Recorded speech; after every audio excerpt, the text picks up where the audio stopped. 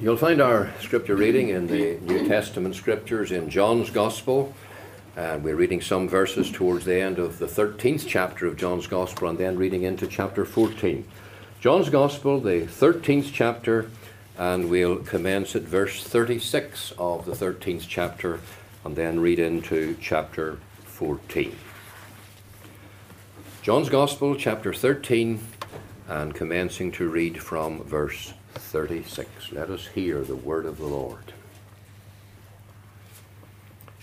Simon Peter said unto him, Lord, whither goest thou? Jesus answered him, Whither I go, thou canst not follow me now, but thou shalt follow me afterwards. Peter said unto him, Lord, why cannot I follow thee now? I will lay down my life for thy sake. Jesus answered him, Wilt thou lay down thy life for my sake?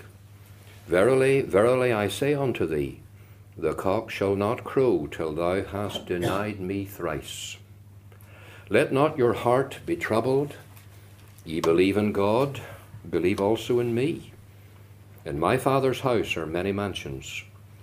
If it were not so, I would have told you. I go to prepare a place for you. And if I go and prepare a place for you, I will come again and receive you unto myself, that where I am, there ye may be also.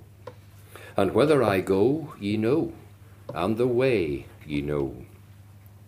Thomas saith unto him, Lord, we know not whither thou goest, and how can we know the way? Jesus saith unto him, I am the way, the truth, and the life. No man cometh unto the Father but by me. If ye had known me, ye should have known my Father also, and from henceforth ye know him and have seen him. Philip saith unto him, Lord, show us the Father, and it sufficeth us. Jesus saith unto him, Have I been so long time with you, and yet hast thou not known me, Philip? He that hath seen me hath seen the Father. And how sayest thou then, Show us the Father? Believest thou not that I am in the Father, and the Father in me? The words that I speak unto you, I speak not of myself, but the Father that dwelleth in me, he doeth the works. Believe me that I am in the Father, and the Father in me, or else believe me for the very works' sake. Verily, verily, I say unto you, he that believeth on me, the works that I do shall he do also, and greater works than these shall he do, because I go unto my Father. And whatsoever ye shall ask in my name, that will I do, that the Father may be glorified in the Son. If ye shall ask anything in my name, I will do it. If ye love me, keep my commandments. And I will pray the Father, and he shall give you another Comforter, that he may abide with you forever, even the Spirit of truth, whom the world cannot receive, because it seeth him not, neither knoweth him. But ye know him, for he dwelleth with you, and shall be in you. I will not leave you comfortless. I will come to you. Yet a little while, and the world seeth me no more. But ye see me, because I live, ye shall live also. At that day ye shall know that I am in my Father, and ye in me, and I in you. He that hath my commandments and keepeth them, he it is that loveth me.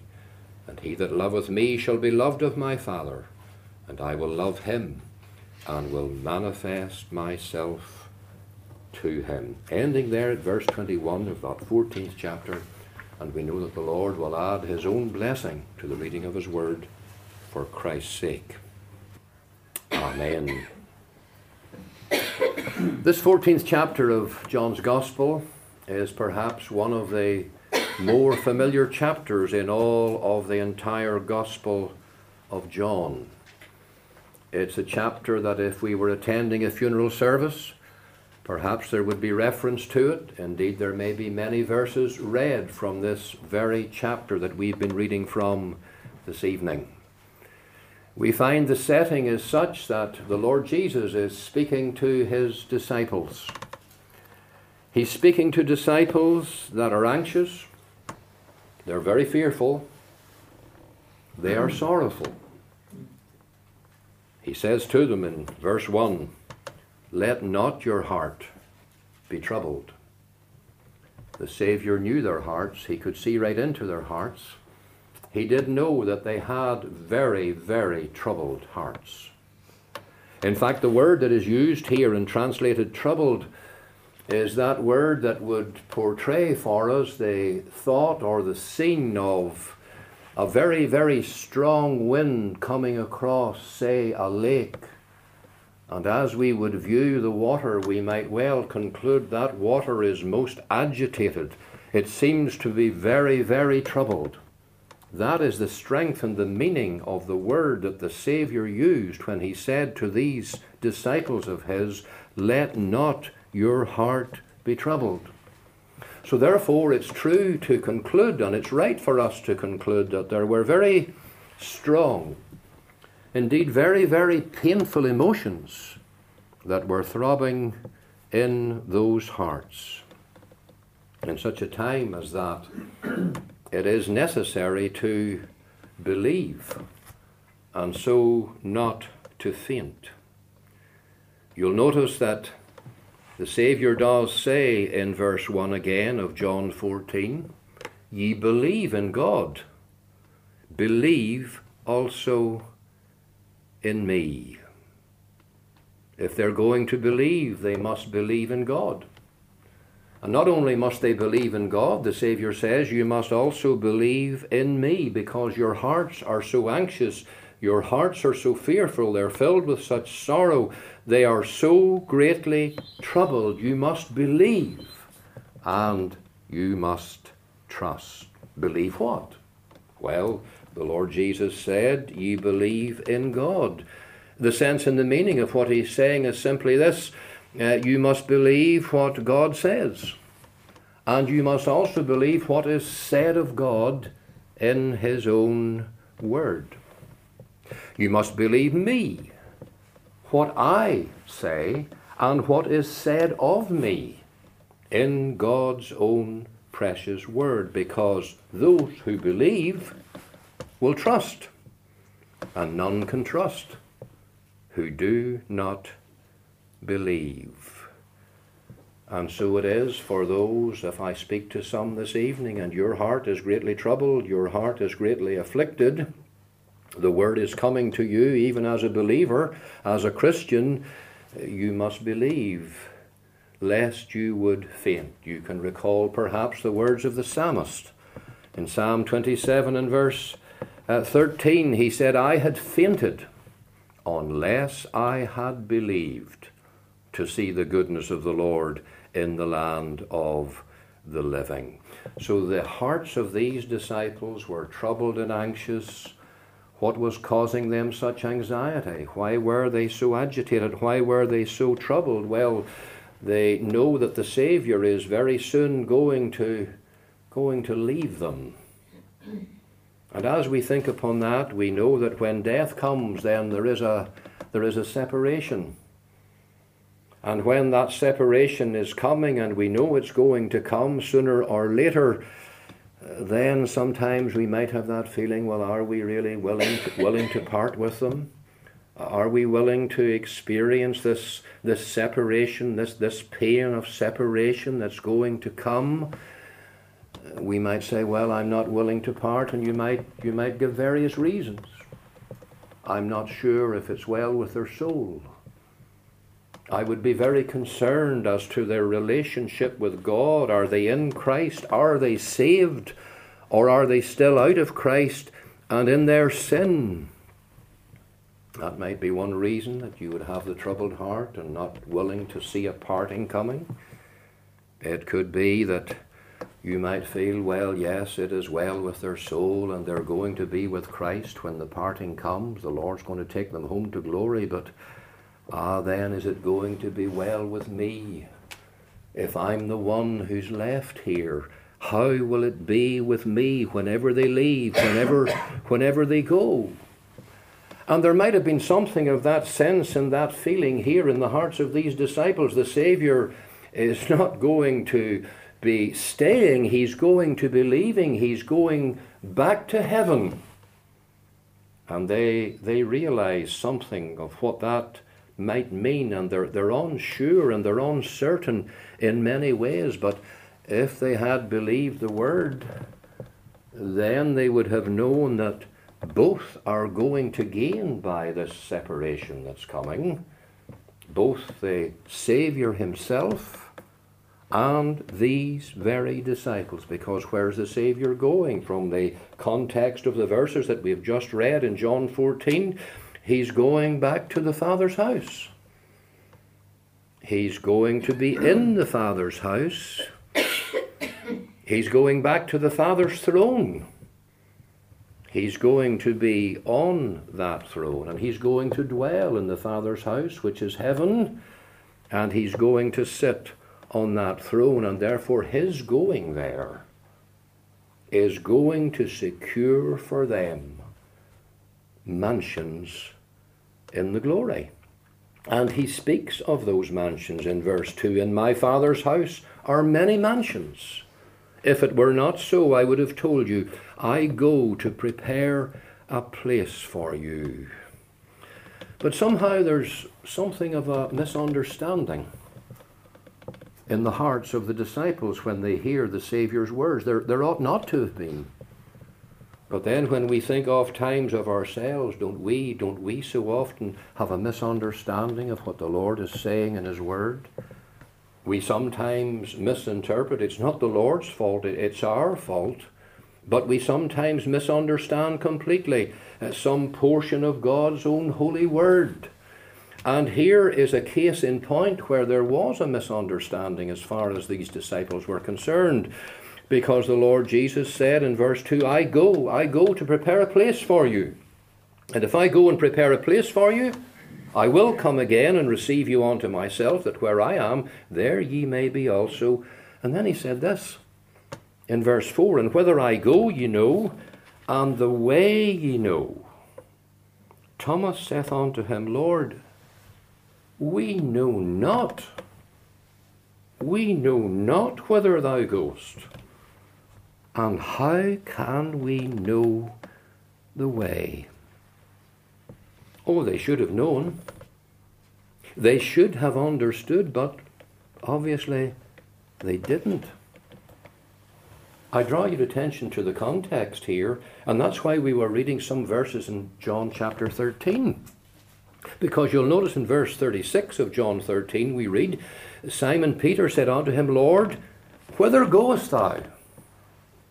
Jesus answered, Whither I go, thou canst not follow me now, but thou shalt follow me afterwards.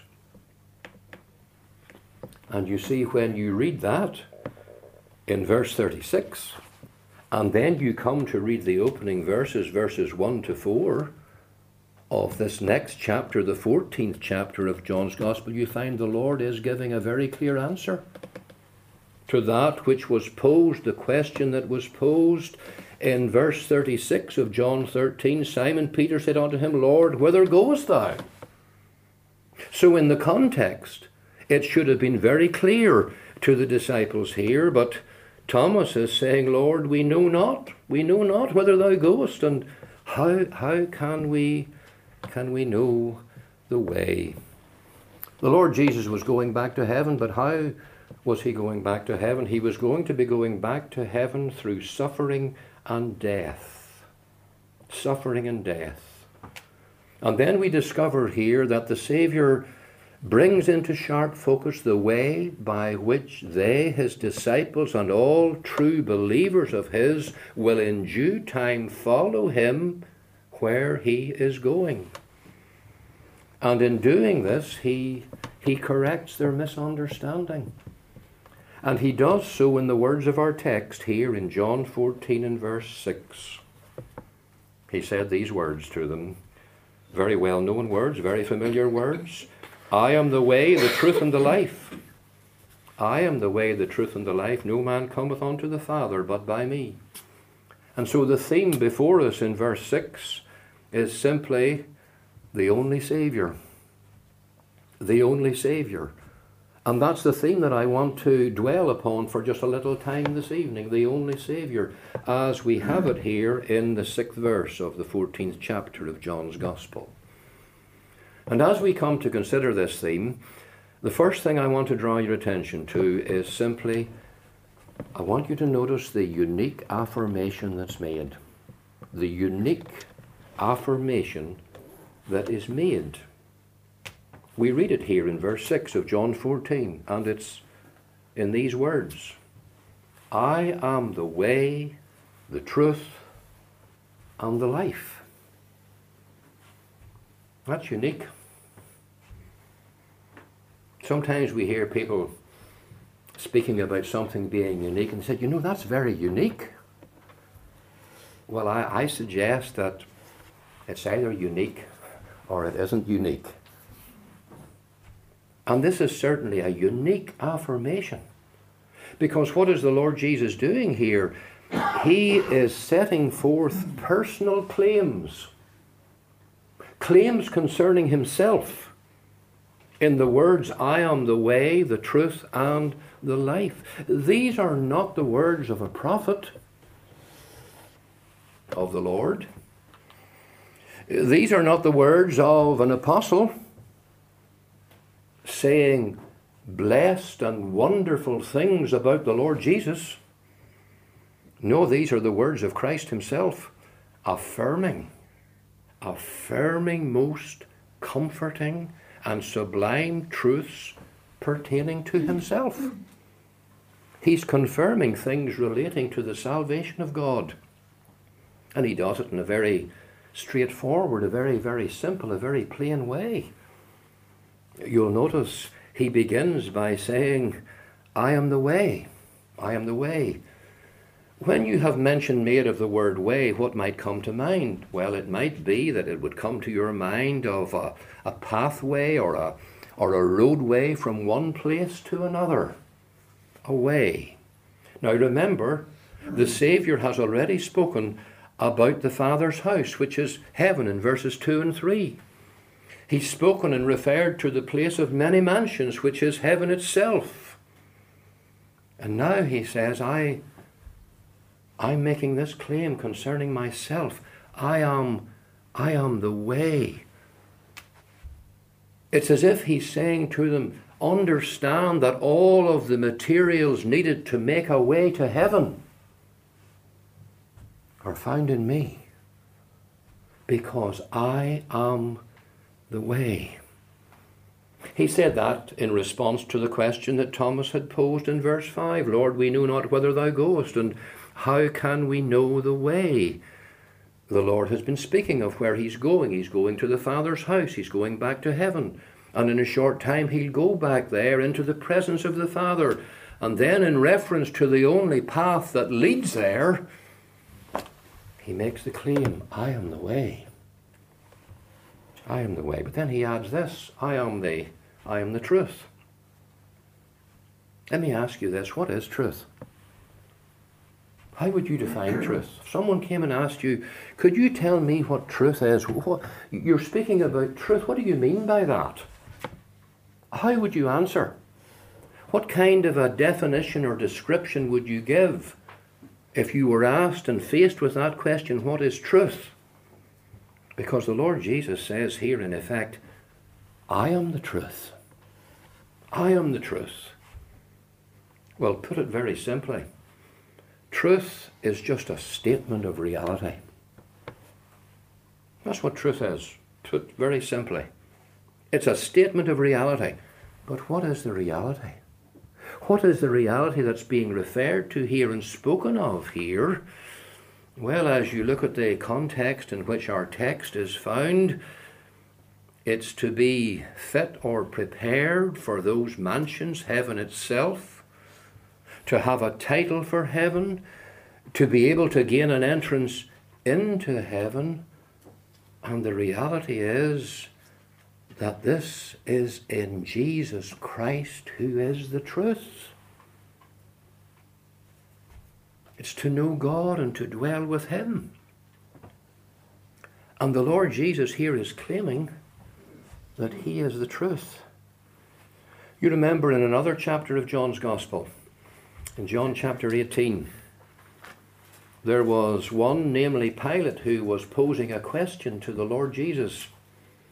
And in John 18, verse 37, we read, Pilate therefore said unto him, Art thou a king then? Jesus answered, Thou sayest that I am a king. To this end was I born, and for this cause came I into the world, that I should bear witness unto the truth. Every one that is of the truth heareth my voice. But what did Pilate then respond and say in the light of the words that the Saviour spoke forth? Well, we're told in verse 38, Pilate saith unto him, What is truth? What is truth? I suggest to you that he was posing that question, what is truth, rather cynically. It was as if he was really saying, when he asked the question, what is truth? Well, really, is there any such thing at all as truth in an absolute sense? Could there be any kind of absolute truth? Is it not just whatever you decide for yourself is the truth? If you decide this is the truth, well then this is the truth. But if you decide a polar opposite, oh well then if you decide that that's the truth, well then that's the truth. It's as if Pilate's saying you can't have any absolute truth. And yet, before him stood the one who is truth incarnate, the Lord Jesus himself. And he makes this personal claim, I am the truth. Oh, this is the unique affirmation. But then he adds something more. He says, I am the life, I am the way, the truth, and the life. Now, what's he referring to when he's speaking about the life? Is he speaking about just a mere existence? He's speaking of life in a spiritual sense. Now, what is life in a spiritual sense? I say to you that life in a spiritual sense is to know communion with God. That's life. To know communion with the God of heaven. Have you got this life? Do you experience, do you know a realized communion with the Lord? You see, this is the life that's being spoken of here. It's the very life that the Saviour himself mentioned and spoke of in his great high priestly prayer over in John chapter 17 and verse 3. And the words are these, and this is life eternal. This is life eternal. This is eternal life. What is eternal life? Well, the Saviour tells us in that third verse, that they might know thee, the only true God, and Jesus Christ, whom thou hast sent. What's the life that was forfeited in the Garden of Eden and can only be restored in and through the Lord Jesus Christ, who is the life? I tell you, it's life in the realm of communion with God. This is the essence of life. Did not the Saviour himself say in John's Gospel chapter 10, I am come that they might have life and that they might have it more abundantly. So can you see this unique affirmation? He's all of these. He's the way, he's the truth, he's the life in himself. I, even I, he says, am the way. I, even I, am the truth. I, even I, am the life. He's placing an emphasis upon this. He's saying, I have not come to create some way, because I myself, I am the way. I have not come to point to some truth, because I, in myself, I am the truth. Nor have I come to reveal some kind of a way of life, because I, in myself, I am the life. So he's all of these in himself. But still thinking about this unique affirmation, he's all of these exclusively, to the exclusion of everyone else and everything else. Because he doesn't say, I am a way, or I am a truth, or I am a life, as if I'm just one amongst many others. No, he's saying, refuse me, reject me, and you have no way, you have no truth, you have no life. You see, when he makes this affirmation, we can have complete and total certainty in these matters. So he's all of these in himself, he's all of these exclusively. So that means that we can draw this conclusion. The way then to heaven cannot be in ourselves. It can't be in ourselves. Or it can't be in any other being, or in any other institution, or in any other kind of organization, no matter of what kind. Since he in himself is the way to heaven, the way cannot be found in us, because apart from him we're lost, without a way. You're lost now outside of Jesus Christ. You're lost now outside of the Lord Jesus in your sins. And you will be forever lost if you do not know him as the way, the only way to heaven. It's giving us the picture here of the lost soul, isn't it? That lost soul that Jude speaks of so clearly, so vividly in his little epistle. Those wandering stars, to whom is reserved the blackness of darkness forever. A wandering star with no pathway on which to travel, headed out to the dark, dark regions of outer space. And that's just a picture of the soul, forever in the place of eternal darkness. The soul that does not know Jesus Christ as the way, the truth, and the life. The truth doesn't reside in us, no matter how educated we might be, according to the world's standards. The way is not in us, we're lost. The truth is not in us, we're ignorant, we're in darkness. The life is not in us, we are spiritually dead. We do not have the life of God in our soul. And the life of God is everlasting life. The life of God is eternal life. You remember what Paul said when he was writing to the Ephesians, you hath he quickened, or you hath he made alive, who were dead, spiritually speaking, dead in trespasses, or because of trespasses and sins. And this is our condition by nature, all of us. There's no spiritual life in us. So what the Saviour is doing here is just giving a true diagnosis.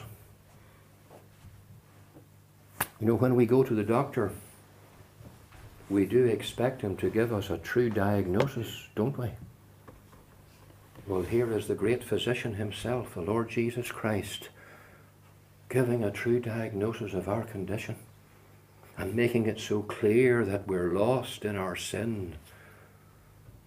We can't of ourselves find a way to heaven. The truth's not in us and we have no spiritual life. So that's the unique affirmation. But I want secondly to speak to you from these words upon an unmistakable indication. An unmistakable indication. Because again in John 14 verse 6, the Lord Jesus said, no man cometh unto the Father but by me. No man cometh unto the Father but by or through me. Now these are his words. Have you ever heard someone sometimes say, do you see those Christians? You know, I think they're bigoted. They tell you there's only one way to heaven. I don't believe that. If you're sincere, there are many ways to heaven. But those Christians, they say, no, there's just one way. Well, these are the words of the Lord Jesus himself. Is he bigoted? Would you call him a bigot? He's not. And yet he says, no man cometh unto the Father, but by or through me. Do you see that? This is universal. Matters not where you are. Matters not who you are. Matters not where you live. What class or creed. No man. No one in any place, of any race, in any time in human history. It touches everyone. The Saviour says, no one, no man cometh unto the Father but through me. What does he mean by that? No man cometh unto the Father. Think of the word translated cometh for a moment. No man cometh unto the Father. That does not mean that you won't come before God in judgment. Because we have many, many scripture references that make it clear that we will come before God and he will be there as the judge. I can give you just one reference, Romans 14 verse 12. Every one of us, Paul said, writing to the Christians at Rome, every one of us shall give account of himself to God. And on the day of judgment we will see God have his own Son as the appointed judge upon his throne. Well, what is the meaning then when the Saviour says, no man cometh unto the Father? What's he really saying? What does he mean? Simply this, that no one can come to God as Father and find him a pardoning God, a receiving God, a gracious God, a welcoming God, unless he comes through Jesus Christ. That's what the Saviour is saying. Coming through Christ. Coming by Christ or through Christ. Coming through Christ as the way to the Father. Coming through Christ as the truth concerning how sinners must approach the Father. Coming through Christ as the life who alone can impart that knowledge and saving relationship with the Father. That's what he's saying. That's what he means. He is in effect saying, I am the only mediator between God and man. I'm the only one. There is none other, and no man cometh unto the Father but by me. Oh, who is the me here? It's the Lord Jesus. It's the Christ of biblical revelation, the virgin-born Saviour who took into union with his deity a sinless humanity. The Word became flesh. The Word was with God, the Word was God, and after the Word took flesh, he was still God. And now he is enfleshed God. For there are the two natures in his one glorious person forever. And when he said these words of our text, no man cometh unto the Father but by me, he was conscious of who he was. He was conscious of his own identity. I say that for this reason. In an earlier chapter in John's Gospel, and I'll not ask you to turn to it, it's John's Gospel chapter 6. In that 6th chapter of John's Gospel, the Saviour, the same Saviour who uttered these words in our text, he spoke of himself as the bread. And he spoke of himself as the bread from heaven. And if you were to read some of the verses in John chapter 6, you would read the words that I came down from heaven. No man can say that. No mere man can say that. I came down from heaven. So that shows he was conscious of his own unique identity. God manifest in flesh. No man cometh unto the Father but by me.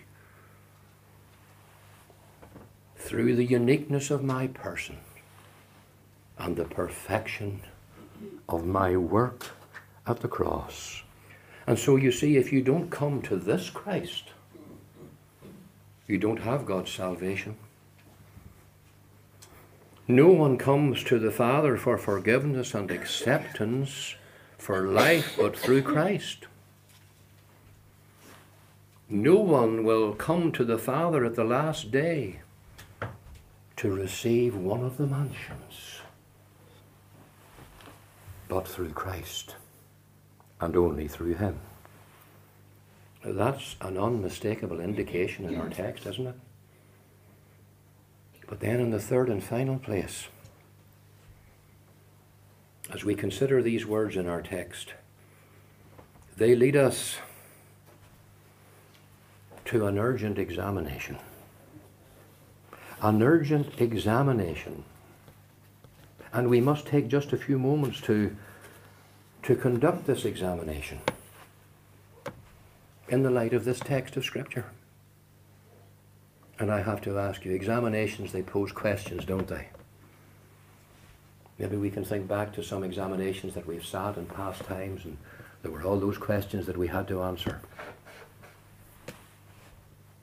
Well, there's an urgent examination here. May I pose to you a few questions? What's your condition? What's your condition in the light of this text of Scripture? Are you fully persuaded that you can have no saving dealings with God apart from Jesus Christ? Are you fully persuaded? Are you fully convinced of that? If not, you need to give serious consideration to this. This matter is urgent. Because remember, everyone will have dealings with God on the day of judgment. And Paul tells us in Hebrews, it's a fearful thing to fall into the hands of the living God. So what is your condition? Are you in Christ? Are you saved? Or are you yet in your sins? I ask you another question. What is your conviction in your own heart concerning Jesus Christ? Is he, for you, the only way to God? Is he, for you, the truth from God? Is he, for you, the life of God? Are you convinced that only Jesus Christ can secure your acceptance with the Father? Are you really convinced and persuaded that if you do not have him as your Savior and your Redeemer, you're doomed? You're doomed. It's just as serious as that. The matter is as urgent as that. That leads me to ask you another question. What's your choice? What's your choice? Will you choose sin or the Savior? Salvation is in a person. True salvation, God's salvation, is in the person of Jesus Christ. That being so, are you going to choose him as your way? as your truth, as your life? Have you forsaken the foolish and damning notion that you can find a way to God yourself? Or are you able to say, I have placed the whole weight of my soul on him? Or to express it in another way, I have put the feet of my soul on Jesus Christ as the only way to the Father, and I can say of him, he is my way. Is he your truth? Have you received him as the one who speaks the very word of God, whose truth sets men and women free? Is he your truth about God? Is he your truth about yourself? Is he your truth about how poor lost sinners can be made right with God? Is he your life? Can you say, I know I have passed from death unto life? We can think of the words of the father of the prodigal son. This is my son which was dead, but is alive again. You see, that's why we must tell you of Jesus Christ. That's why we must preach to you Jesus Christ and him crucified. That's why we must tell everyone that we possibly can. Those who have no way of themselves. Those who know no truth of themselves. And those who possess no life of themselves. That's why we must confront them with the message of Christ and him crucified. We've sought to do that tonight. Christ, Jesus, is the way, the truth, and the life. And no man cometh unto the Father but by or through him.